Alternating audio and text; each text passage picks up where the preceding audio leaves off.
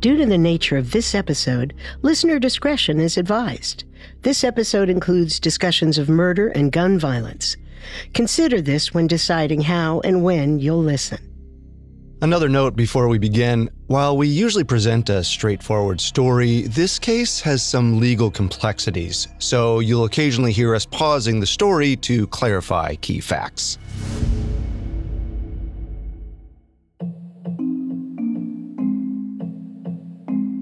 February 28th, 1986 started out well for Olof Palme. It was a Friday, and the 59-year-old Prime Minister was excited for the weekend. He didn't have any meetings or speeches planned, just 2 full days to relax with his family. He was in a great mood and even managed to run a quick errand before heading to his office in central Stockholm. He'd bought a suit the day before, off the rack, not custom, and his wife Lisbeth didn't approve. He needed to exchange it, and even though an assistant could have helped, the Prime Minister insisted on doing it himself. Bodyguards followed Olof into the clothing shop, scanning the racks for any threat. All clear. Afterward, Olof Palme made his way to the seat of Swedish government, a building called Rosenbad. He thanked the guards for their service and told them they could start their weekends early. The guards didn't object. They were used to being shooed away. The Prime Minister was a social democrat who insisted on living a normal, middle-class life. To him, walking around with guards felt unnecessary, if not downright hypocritical.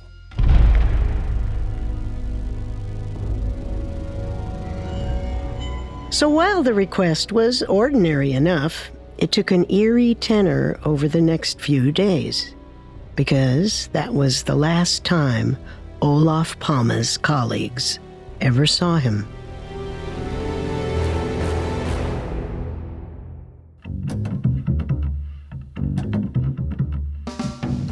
This is Unsolved Murders, True Crime Stories, a Spotify original from Parcast. I'm your host, Carter Roy. And I'm your host, Wendy McKenzie. Every Tuesday, we dive into the world of a real unsolved murder and try to solve the case.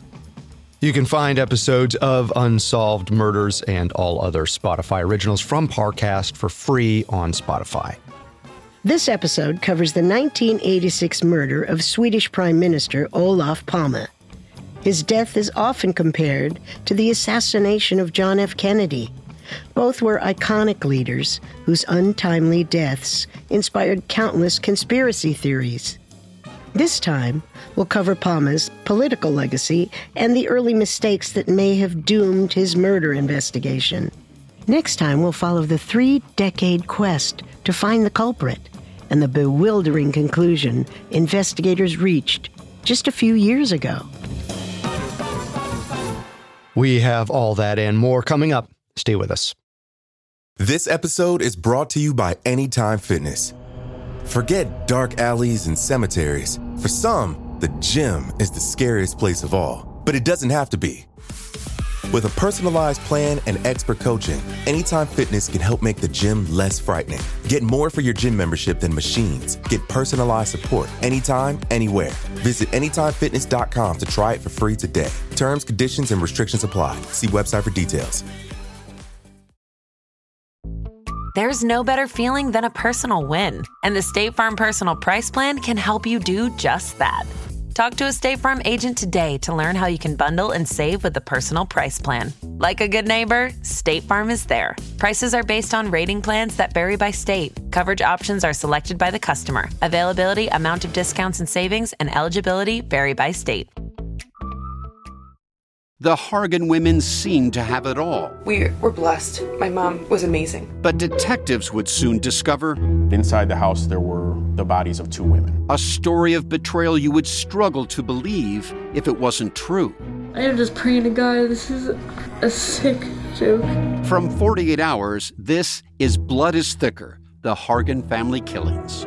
Listen to Blood is Thicker, the Hargan Family Killings, wherever you get your podcasts.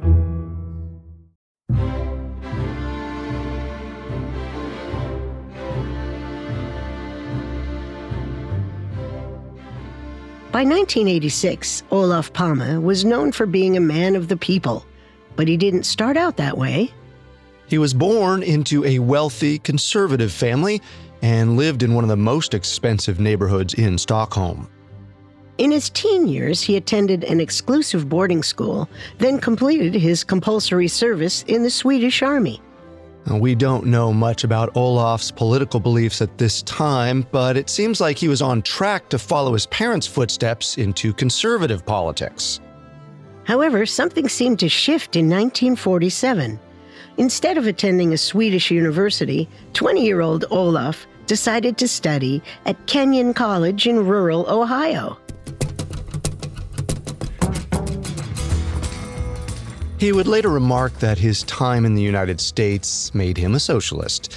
He joined radical student debate groups, wrote a thesis on the United Auto Workers Union, and hitchhiked across North America with only a few dollars in his pocket. He loved how open and personable American politicians seemed to be, very different from Sweden's dutiful, quiet bureaucrats.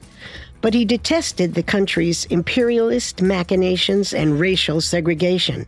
He wanted to take the best parts of American politics back to his home country and leave the rest behind.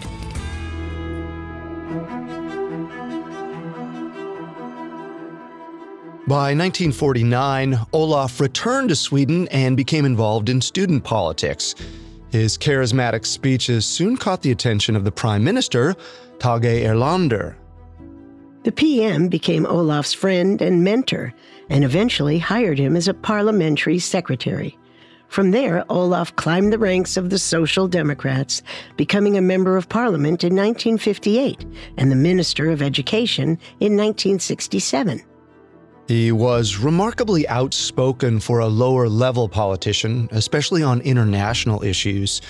He had clear, uncompromising views on human rights, and he loudly denounced any country that seemed to be violating them, even if they were on good terms with Sweden.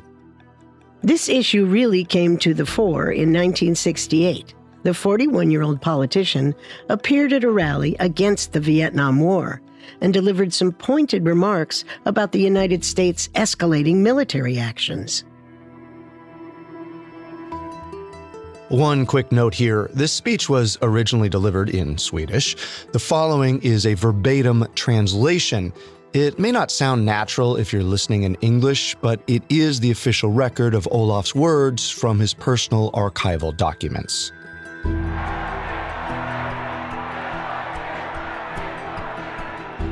Democracy demands justice. One cannot gain a people by filling the pockets of those who are already rich, while the poor are driven into ever deeper distress. One cannot meet the demand for social justice by violence and military power. Democracy presupposes social liberation. The goal of democracy can never be reached by means of oppression. One cannot save a village by wiping it out, putting the fields on fire, destroying the houses, captivating the people, or killing them.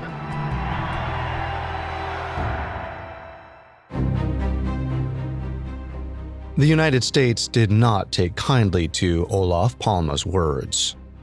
American leaders condemned the speech, and so did the leaders of Sweden's more conservative parties. Leaders of wealthy Western nations generally didn't dare speak out in defense of the so-called Third World. But the controversy, and others like it, only made Olof more popular among his constituents. Many Social Democrats respected his bravery and his direct, impassioned style of speaking. His star rose in the party, and when Tage Erlander stepped down in 1969, they unanimously decided that Olof would take the reins. He was 42 when he became prime minister, a year younger than the United States' youngest elected president, John F. Kennedy. Olof spearheaded multiple reforms to the Swedish constitution and dramatically expanded the country's public health and welfare systems. Benefits for disabled, elderly, and unemployed people were revamped, while preschool was established as a universal right. Abortions became free to every woman, and unions became far more powerful. In other words, Olof Palme made Sweden into a true social democracy, where equality was paramount. But not everyone was happy about the changes.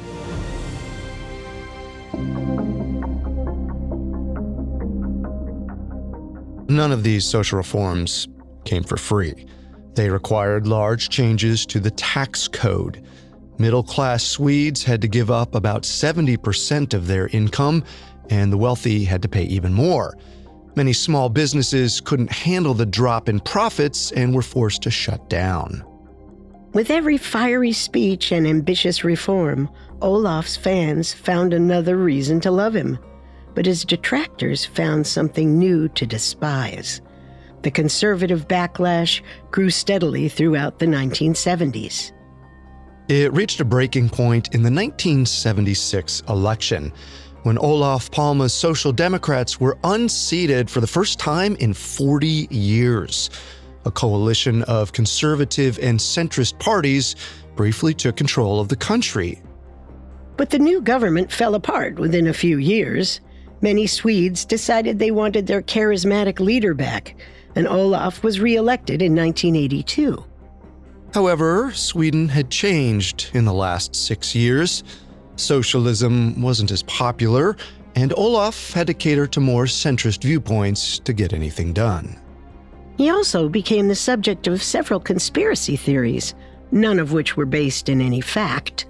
Some conservatives implied he was taking bribes from the Soviets or had been trained by the KGB to weaken Sweden from the inside out. At one point, someone saw him enter a hospital to visit his elderly mother and started a rumor that Olof was suffering from schizophrenia. Several people insisted he was cheating on his wife, Lisbeth, with Hollywood actresses or British noblewomen. These theories were crass and untrue, but they showed how deep the hatred ran against Olof. He had powerful enemies. By 1986, the Prime Minister was 59 years old. He'd been chairman of the Social Democratic Party for 17 years and had been in charge of the country for 11. Yet, even as the job wore on and tensions swirled, he seemed energized and excited. When he dismissed his security detail and stepped into Rosenbad on Friday, February 28th, several co-workers noted that Olof was in a good mood. He had a fairly average day of meetings and interviews ahead of him, including a sit-down with the Iraqi ambassador to talk about recent developments in the country's ongoing war with Iran. We don't have much information about the rest of the Prime Minister's schedule that day, though he'd recently made waves by condemning South African apartheid. So he may have been dealing with fallout from that. And we do know that in the afternoon, Olof met with a reporter. He seemed happy, mostly. There was a strange moment when the journalist took out his camera and asked Olof to stand in front of a window for the photo.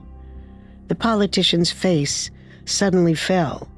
According to the reporter, he said, No, I can't. You never know what may be waiting for me out there. This could have been Olof's attempt at a joke, or it could have been Friday afternoon fatigue talking. Eventually, he went back to his usual self and posed for a picture on a couch in his office. He shook hands with the reporter and said they'd meet again soon, most likely on an upcoming trip to Moscow. The man walked away not realizing that he'd just taken the last photo of Olof Palme.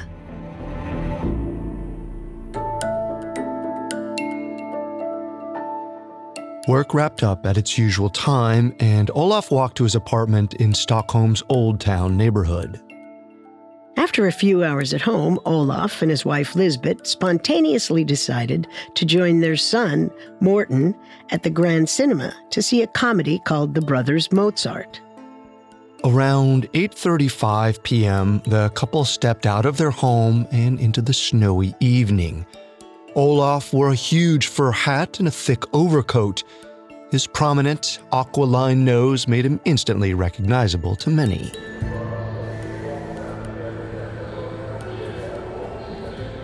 A few people said hello while he was waiting for the train, but most politely averted their eyes. When the subway arrived, no one even got up to offer him or Lisbeth their seat. The Palmes made it to the Grand Cinema without incident, but were disappointed to see a line snaking out of the theater. After greeting Morton, Olof and Lisbeth took their place at the end of the queue. How many seats do you think are in there? 90? 100? We should have called ahead. We'll get in. Just be patient. It might be all filled up by the time we get up there. I'm sure someone at this theater is sympathetic to the party, so I'll just... No, Olaf. Get back here and wait in line with everyone else. There's nothing in the Constitution about the Prime Minister getting good seats at the movie theater. You're right. We'll wait. When the Palmes made it to the ticket counter, only the worst seats were left in the theater. But they got lucky. The cashier was a social democrat and bent the rules to book them in the theater director's reserved row. The family settled in just as the preview started rolling, eager to kick off a peaceful, politics-free weekend. When a trade union leader recognized Olof and tried to talk shop, Lisbeth told him off. Can you leave him alone for one night, please? The workday is over and politicking can wait until Monday. Please, just let Olof have a good time and enjoy himself tonight.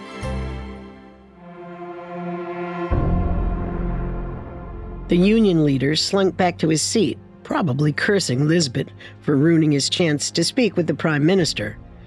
But within a few hours, her statement would feel painfully ironic, because for Olof Palme, there would be no Monday. Coming up, an assassination with dozens of witnesses and a faceless gunman.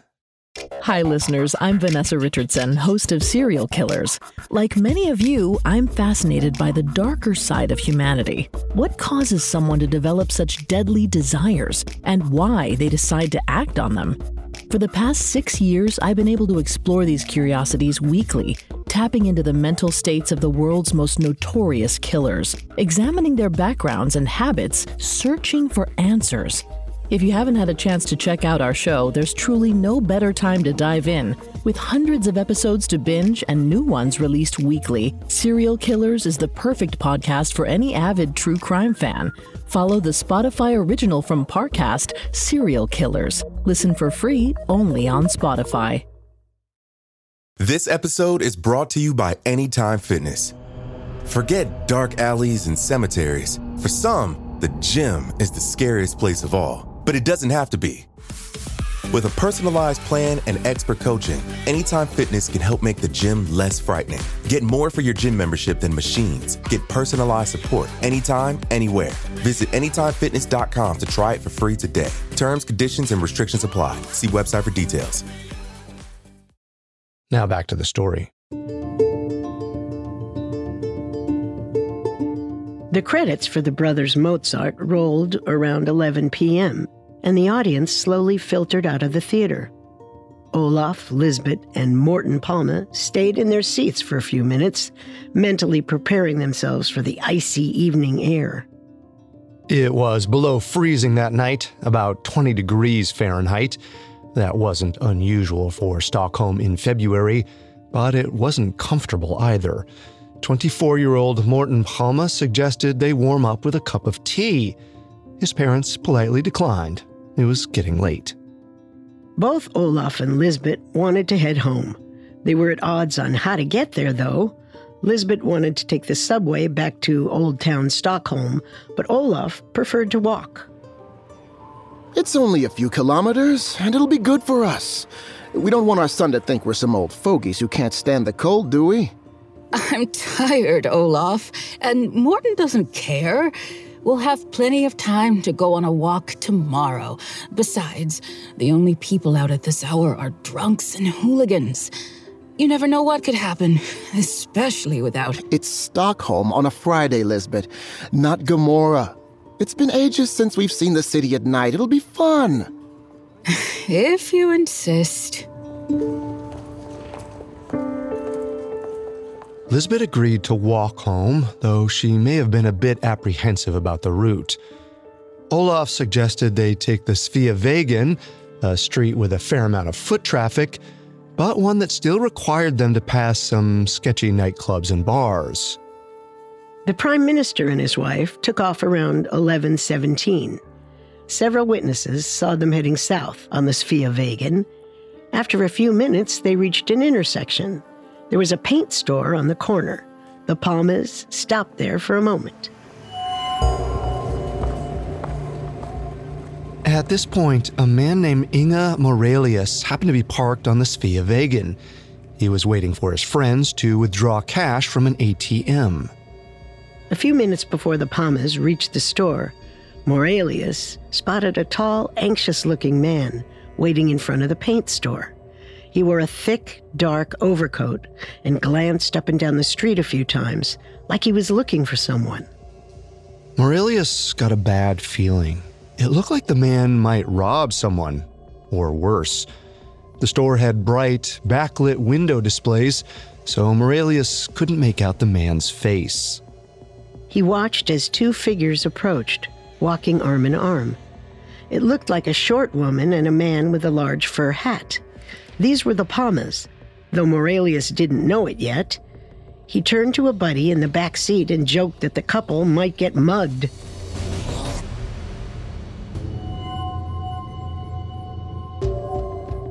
The reality turned out to be much worse. The tall man stepped out of the shadows and tailed the couple for a few steps. Then the stranger lunged, grabbing the shorter man by his shoulder. Before Olof could turn around, the attacker reached into his overcoat and pulled out a large handgun. A shiny barrel caught the streetlight as the gunman moved it into position, about 7 inches from Olof's back. 2 shots rang out. The Prime Minister crumpled to the ground, his arms still interlocked with Lisbeth's. The assailant froze for a second, staring at the limp body, then pocketed his gun and fled toward a pedestrian tunnel. But if he was planning to run through, he was out of luck. The tunnel was closed at night, and the only way to continue up the street was to climb a set of 89 stairs leading to a street called David Bagaris Gata. A man named Lars Jepsen was loitering near the stairs. He saw the assailant take them 2 or 3 at a time and tried to run after the man. By the time Jepsen got up to David Bagaris Gata, the assassin was gone. But 2 other witnesses confirmed that he'd run past. Their descriptions matched what Jepsen saw, more or less.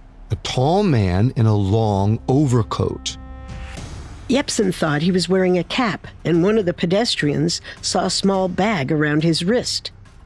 But they couldn't talk for long. Jepsen continued his pursuit until he spotted the man again, far away. The assailant ducked into a construction site, and Jepsen realized he would never catch up.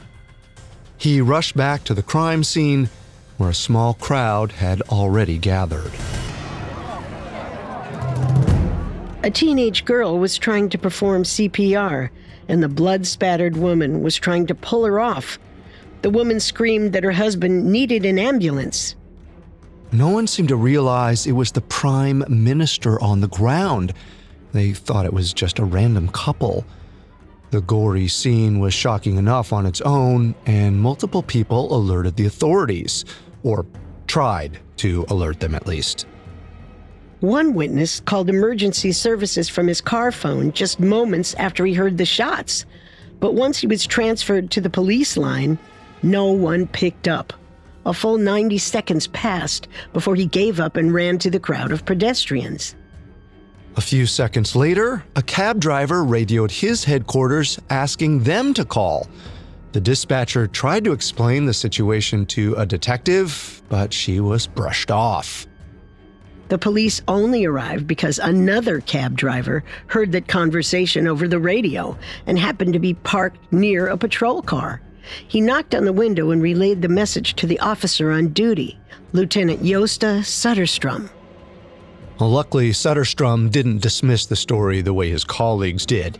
He sped to the crime scene and pushed through the anxious crowd. He didn't recognize the victim, who was lying face up on the icy sidewalk, but it was clear the man was already dead.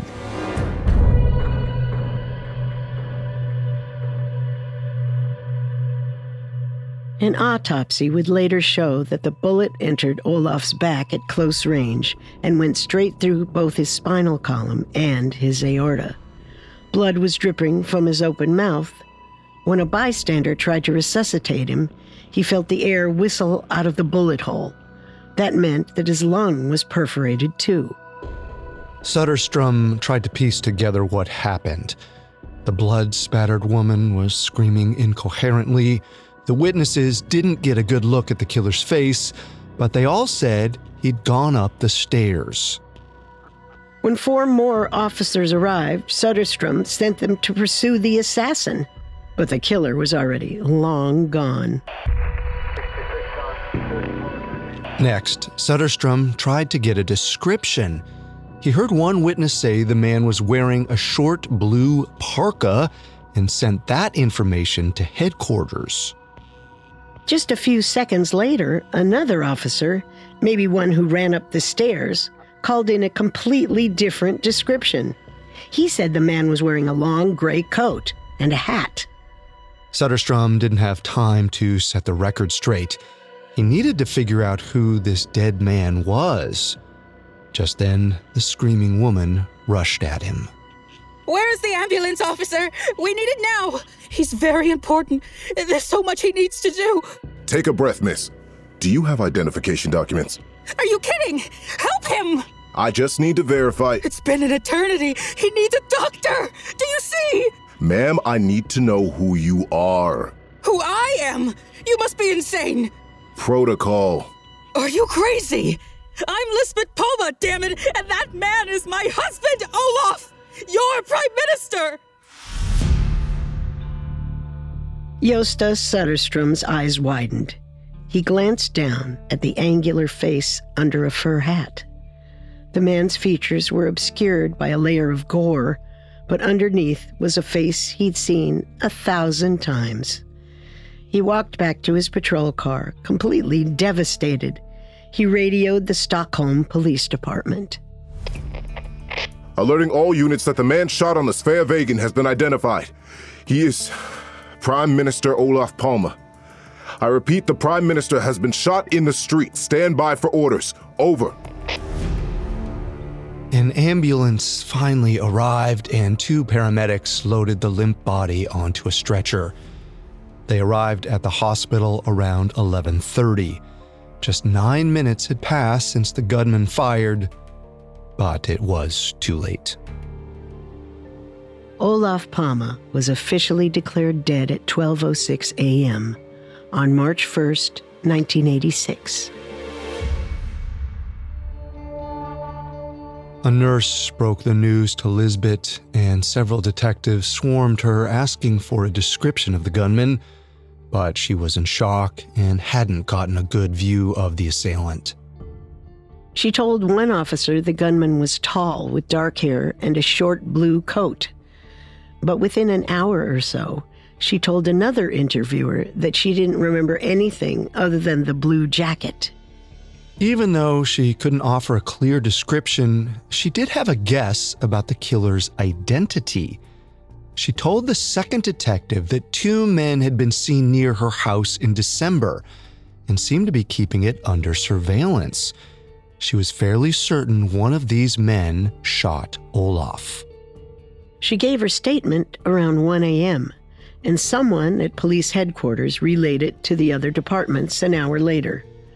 However, something got lost in translation along the way. She clearly said that she'd seen 2 men in December and that one of them was probably the killer. But the dispatch sent out at 2:05 a.m. stated that 2 gunmen were on the loose. This was the first general alert sent out to police all over Sweden. It got the most basic facts about the killing wrong, and it was only the tip of the iceberg. In later years, writers like Jan Bundesen would point out a laundry list of errors the police made in the initial hours of the investigation. Officers skipped over crucial steps like setting up roadblocks on the highway and checking outgoing trains for possible suspects. They didn't alert law enforcement in neighboring cities and left the media in the dark too. Even the forms they used to record their activities that night were incorrect. But their biggest mistake may have been at the crime scene itself. In the rush to record witness testimony, officers only cordoned off a small area. As rumors spread that the Prime Minister had been shot, Stockholm residents came out in droves to see for themselves. Several left bouquets of flowers on the bloody pavement. The crime scene was littered with wilting roses when the forensics team arrived. The unit's captain felt the scene had already been disturbed beyond repair and essentially gave up. By morning, entire patches of the roped-off area had been obscured. Countless clues may have been covered up, too. It seemed like one of Olof Palme's main goals, securing the love and respect of the Swedish public, had turned against him. His crime scene became an impromptu memorial. With each petal that fell to the frozen ground, his killer moved further out of reach. Coming up, a police chief tries to get the investigation back on track. And now, back to our story. Stockholm Police Commissioner Hans Holmér had no idea Olof Palme was dead when he woke up on March 1st, 1986. The 55-year-old was on a ski trip and had missed the calls from his panicked deputies the night before. He probably caught wind of the murder from radio or newspaper reports, though, because he cut his trip short and sped back to Stockholm, skidding along the icy roads. Holmér arrived at headquarters at 10:50 a.m.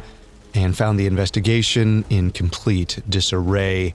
Phones were ringing off the hook, and even his top officers didn't know what to say to the press.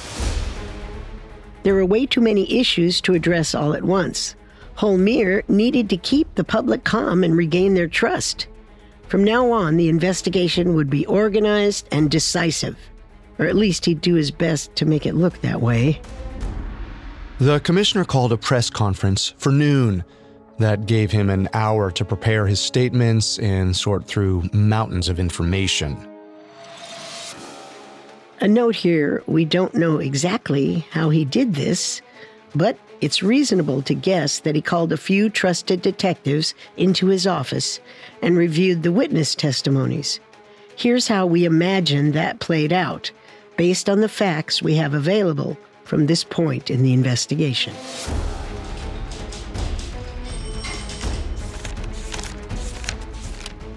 So, we have two men who claim they saw the murder in full. Inga Morelius was sitting in a parked car, and Anders Björkman was walking close behind. Both say the killer was tall, with a coat that went past his knees and a knit cap. Didn't see much of his face, though. Then we've got about 16 who saw him running away. Most of them agree on the dark overcoat. They noticed it flapping between his legs or something. One says he was a little clumsy on the way up, but everyone else thought he looked pretty athletic. With 89 stairs, he can't have been too out of shape.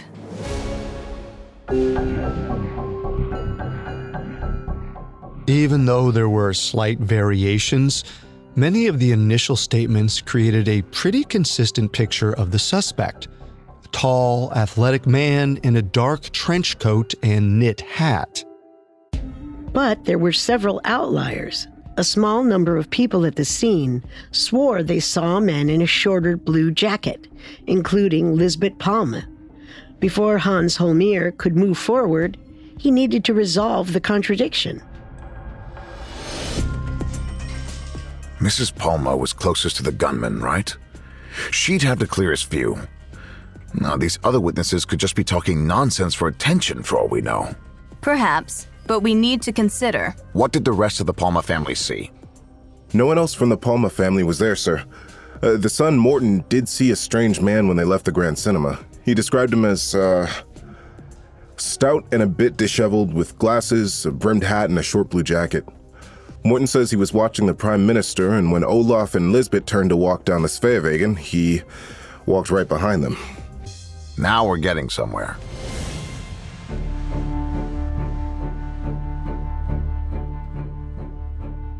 Holmér probably felt like he'd made a breakthrough when he heard about Morten Palme's statement. Apparently, a man in a short parka had followed the Palmes home, and according to Lisbeth, a man in a short parka shot Olof. The stories meshed perfectly, but there were at least a dozen people who insisted the killer wore a knee-length coat. Holmér had to make a choice, side with the other witnesses or go with the Palmes. And the choice seems pretty obvious. A dozen witnesses are more convincing than two, and Morten Palme wasn't even at the murder scene. For all they knew, he could have been describing a random pedestrian. But Holmér needed to think fast, and he might not have had time to consider all the angles. When he stepped up to the podium at noon, his message to the press was crystal clear. Of course, we are still in the early stages of our investigation, but I can say with a fair amount of certainty that this assassination was carried out by a man wearing dark-colored trousers, a brimmed hat, and a short blue parka. The Swedish public had been waiting all morning for some kind of official word. Holmér's calm demeanor was widely appreciated. His description of the killer was likely broadcast on every radio and TV station in the country. It completely overshadowed the original witnesses' recollections. In hindsight, it seems Holmér was too hasty in sorting through the testimony and too quick to side with the higher-profile witnesses. After the press conference ended, he returned to his office to find some answers. He created a small task force of upper-level police administrators and put more than 300 detectives under their command. From the beginning, Holmér made it clear that this would not be a group effort. From now on, detectives couldn't hunt down leads on their own. Every decision needed his go-ahead, or at least the approval of his inner circle. The press and public applauded Holmér's strongman approach. His confidence probably felt refreshing in a chaotic time. But the top-down strategy may have been doomed to fail, because Hans Holmér wasn't a detective. Let me take a second to clarify here. Police commissioners in 1980 Sweden were more like politicians than on-the-ground officers. Holmér's background was in law, not criminal investigation. This was actually his first murder case. He wasn't completely clueless, though. He directed his task force to comb through the tips coming in and make comprehensive lists of anyone near the murder scene the night before. At some point in the first few days of the investigation, he likely sat down with one of his top deputies. They needed to talk through the killer's possible motive. Oh, these tips are maddening. Look at this. Some hippie says we should check the position of the planets on the night of the murder. A few dozen others claim they're the murderer. And someone else suggests we should mobilize the Boy Scouts. Oh, for God's sake. Calm down, Hans. Don't overcomplicate things. Palme was walking through the city at night. They probably just looked better off than the average couple. Maybe they just... Got mugged? No. You or I could die in a mugging gone wrong. But a prime minister? I don't want to believe it, but he's flesh and blood just like us. He went out without bodyguards. Who's to say it wasn't just a tragic coincidence? I'm saying it. This wasn't just a murder. It was an assassination.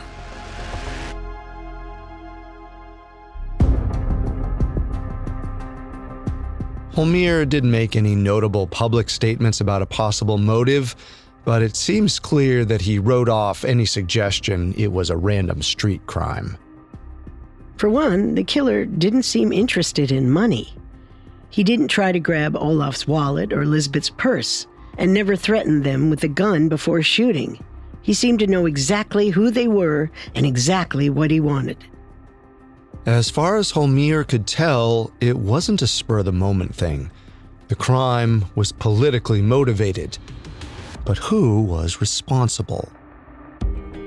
The possibilities seemed almost endless. It could be a Swedish right-wing party, an international terrorist organization, or a foreign spy network. Olof Palme had spoken out about plenty of dangerous groups before. Maybe one of them finally took revenge.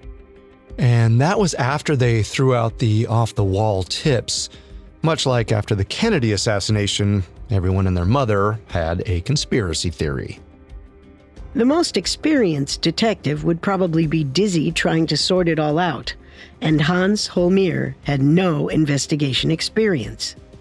The testimony and theories were clearly spiraling out of control. There was one thing he could truly rely on: hard evidence. But even that presented issues. The choice to tape off a small section of the sidewalk continued to haunt the investigation. Any footsteps the gunman might have left had been trampled by witnesses and mourners within hours of the shooting. And the patch of blood didn't provide any helpful information either. Eventually, the police did find one valuable clue at the crime scene, though: the bullet.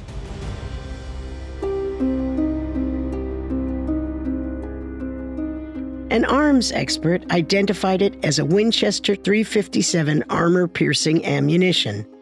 It was probably shot from a Magnum revolver of the same size, most likely a Smith & Wesson. .357 ammunition is big and is sometimes used for hunting large animals. It seemed like an odd choice for a political assassination, but a few witnesses mentioned the gun was large and unusually loud, so it seemed to match up. At last, Hans Holmér had found a solid lead. He called another press conference to share it with the public. After answering a few preliminary questions, the commissioner solemnly held up 2 Smith & Wessons for the news cameras. He wanted to launch a systematic, country-wide search for the murder weapon. Anyone who had a .357 Magnum was considered a possible suspect. Scores of Swedish gun owners offered their revolvers up for testing, and Hans Holmér started organizing a massive test shooting.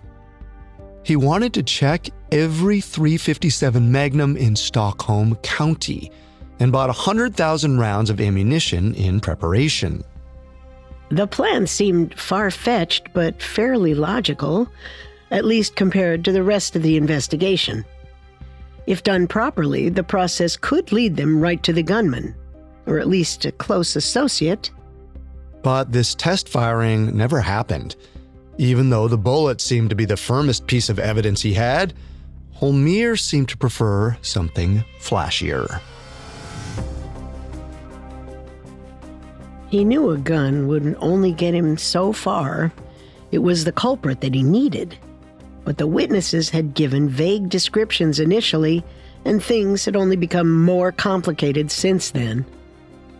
Many of the witnesses' stories had started to change. Though the majority of them remembered a knee-length coat on the night of the murder, several described a short blue parka now. It seemed like they'd been influenced by Holmér's first press conference and revised their memories as a result. A few days into the investigation, a new witness suddenly came out of the woodwork. A man named Stig Engström claimed he heard the gunshot on his way home from work and rushed to the Prime Minister's side. He gave him chest compressions for several minutes.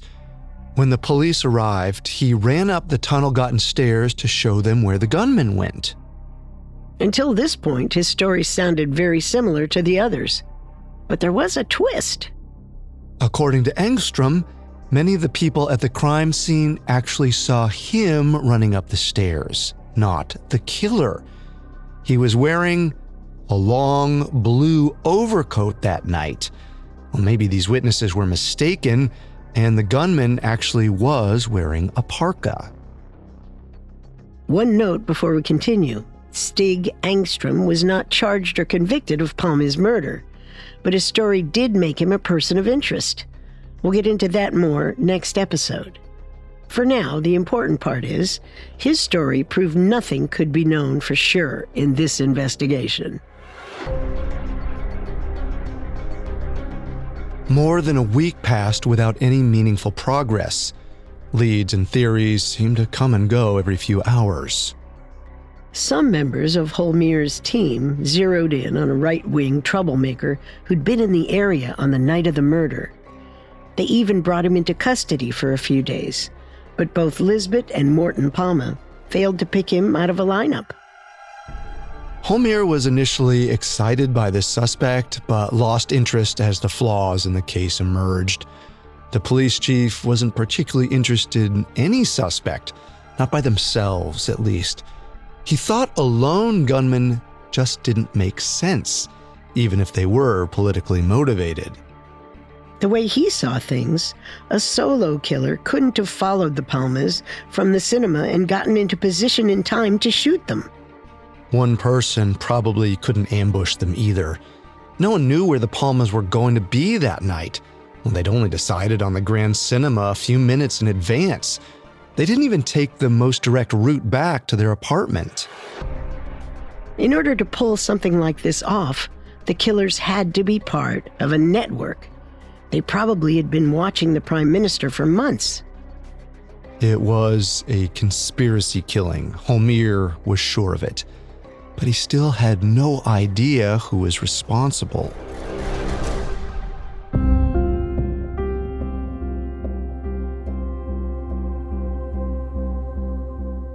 Meanwhile, even though Holmier had reservations about their first proper suspect, the Stockholm police kept investigating him, if only to smooth over their public image. Olof Palme's funeral was scheduled for March 15th, and it might have felt easier to mourn with a suspect in custody. And for a few days, the country was able to take its attention off of the elusive gunman and focus on the leader they'd lost. Dignitaries from all over the world came to Stockholm to pay their respects. More than 100,000 Swedes crowded the streets as the funeral procession snaked through the city. The 2-hour ceremony featured eulogies from world leaders and somber renditions of the Prime Minister's favorite songs. The white coffin was placed in front of a massive United Nations banner with the words "Peace and Freedom" written in 12 languages. It was a moving event and a reminder of the values Olof Palme held most dear. But under the circumstances, the words on the banner might have felt painfully ironic. Because Olof Palme's death was anything but peaceful, and in the days after the assassination, no one in Sweden felt truly free. They were held captive by the mystery, by the questions, and in some ways by the killer himself.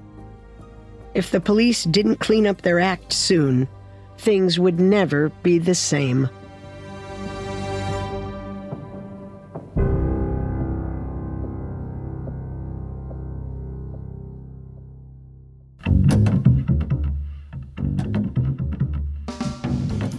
Thanks again for tuning into Unsolved Murders. We'll be back next Tuesday with our second episode on Olof Palme. We'll follow along as the police announce an official conclusion and try to understand why most Swedes don't believe it.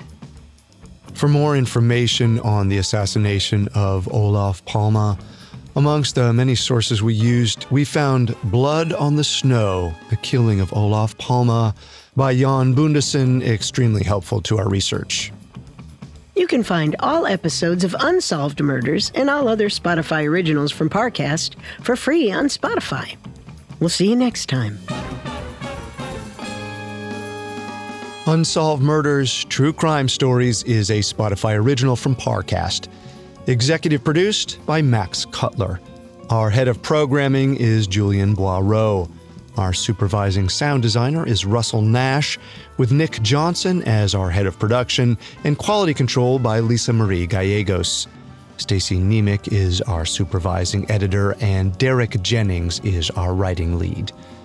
This episode of Unsolved Murders was written by Kylie Harrington, edited by Tara Wells and Maggie Admire, fact-checked by Catherine Barner, researched by Mickey Taylor, produced by Josh Kern, and sound designed by Brian Golub.